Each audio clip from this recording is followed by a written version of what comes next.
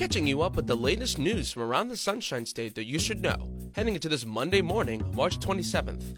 I'm Elliot Tritto, and this is The Point from WMFE News.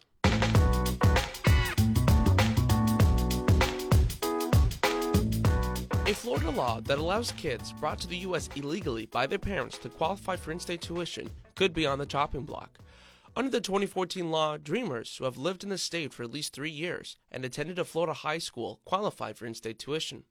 I spoke with WMFE's Danielle Prieur about how Governor Ron DeSantis has asked lawmakers to repeal the law this session and how this affects Floridians. Yeah, so Governor Ron DeSantis at the start of the legislative session had asked legislators to repeal this law. He felt that the money would be better used in other ways. And so this law was put into effect in 2014 by then Governor Rick Scott, who was also a Republican, still is. And the idea was that it would help Florida businesses if dreamers could be trained in high needs fields like teaching and engineering and medicine and all these different things. And the best way to make sure that they were able to get the training they needed is to ensure that they could get in-state tuition rates. So since 2014, the idea has been that dreamers would get in-state tuition rates just like any other Floridian, as long as they'd been in the state for 3 years or more, and if they attended a Florida high school. And then they could get the training they need to fill those high demand, high needs areas that we just talked about. But that could be on the chopping block, depending on whether or not legislators kind of follow through with what Governor Ron DeSantis has asked them to do or not. So when I was reporting on this story, I actually got to talk to dreamers who benefited from this program. Speaking of dreamers, you talked with Melanie Cantilla. What did she have to say? She's a special education teacher here in Central Florida at a charter school, and she teaches first graders with a number of different disabilities, and she absolutely loves what she does. And she is a dreamer. She was brought here to the United States by her parents. And she basically told me she would have never been able to afford her teaching degree and her teacher certification without this program. Out of state tuition would have just been way too high for her because she was paying it all on her own. And she would have never been a teacher. And we know, of course, there's a statewide teacher shortage right now. So that's just one way that it would have affected her and her family, but also Florida students. Those kids wouldn't have had a teacher. But because of the program, she was able to attend UCF, and she did really, really well in that program, and to get a job right away and to, teach special needs kids in the state. But there were other dreamers there who were able to get degrees in communications and are now documentarians, exploring issues around immigration. There were kids who were getting degrees in IT tech and cybersecurity because of the program. There was a student who is just graduating and is a senior now, but she said she actually wants to go into the field of mental health, which, as we know, again, there's a real shortage of therapists. And she wanted to be able to do bilingual therapy specifically targeted to migrant farm workers, like her parents, like her mom and dad. So these kids really have big dreams, just like any other child who goes through the Florida education system. And this program has allowed them to pursue really important careers in areas where, there's just a real need for skilled workers. Sure. I've had a really good relationship with Hope Community Center in Apopka. They're right in the area where a lot of migrant workers work and also live. So I've done stories with them for about 5 years now. So they were actually the ones that contacted me and brought this to my attention.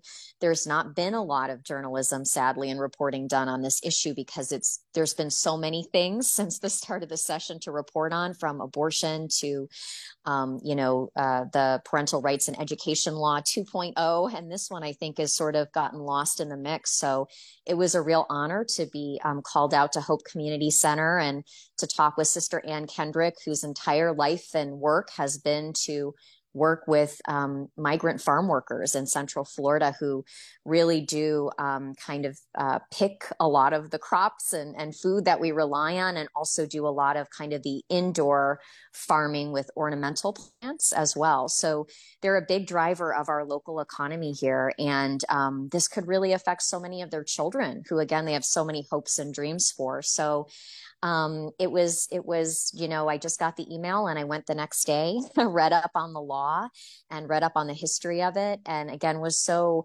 excited to talk to these kids who aren't kids anymore and who are doing amazing things because they were able to attend college for the first time. These are first generation college students in most cases. And they've made their families so proud and done really good things in our community. And I've done a lot of reporting on immigration and legislation around immigration. So I think that probably also helped my reporting quite a bit, that I've had 5 years of that. But this was new to me. I'm from Michigan, and we don't have a law like this. And so it was just a matter of doing some reading and always showing up with a compassionate heart and ears ready to listen and to hear what people have to say when they share their very personal and emotional stories. There were a lot of tears that day because, a lot of these kids have younger siblings even who won't benefit from this program if it's repealed, or they have cousins or, just younger people. Even, Melanie Candia, who's a teacher, was telling me that it's very hard for her because she thinks about her students who are first graders now. And if this gets repealed and revoked, what will be the goal for them? What will be the drive for them, knowing that there's nothing for them at the end of, K-12 education.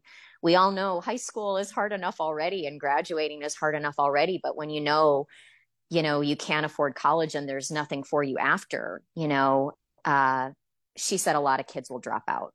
Is there anything in the article you wanted to have but didn't quite make the final cut? I don't think so. So far, there hasn't been a lot of movement on this issue, which I guess is good.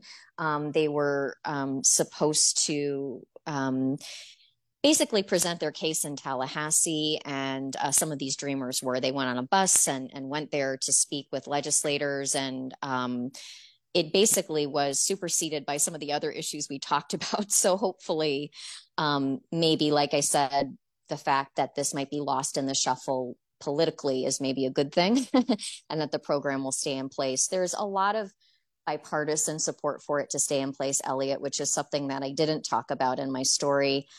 Obviously, this law was very much championed by a Republican governor. And at the panel, there was actually a man who represented bipartisan business leaders, so both Democrats and Republicans, who really want this to stay in place. Just because of the fact that, businesses will lose money if it doesn't. And the economy really depends on, some of these high needs jobs being filled.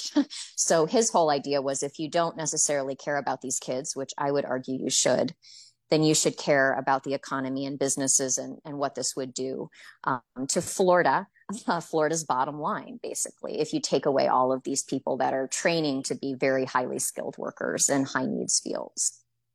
Can you tell me what was like reporting on the story? As reporters, I think it's hard, right, when you're telling political stories to kind of get bogged down in the logistics of the bills or the legislation and really just trying to understand it, right? Because we're not politicians and we're certainly not lawyers, but to always remember to lead with heart, especially with these political stories. Real people are being affected by these stories, and not to bring in any bias of any kind, but just to, again, like I said before, to lead with empathy, especially when real people's lives are involved. And that's never steered me wrong.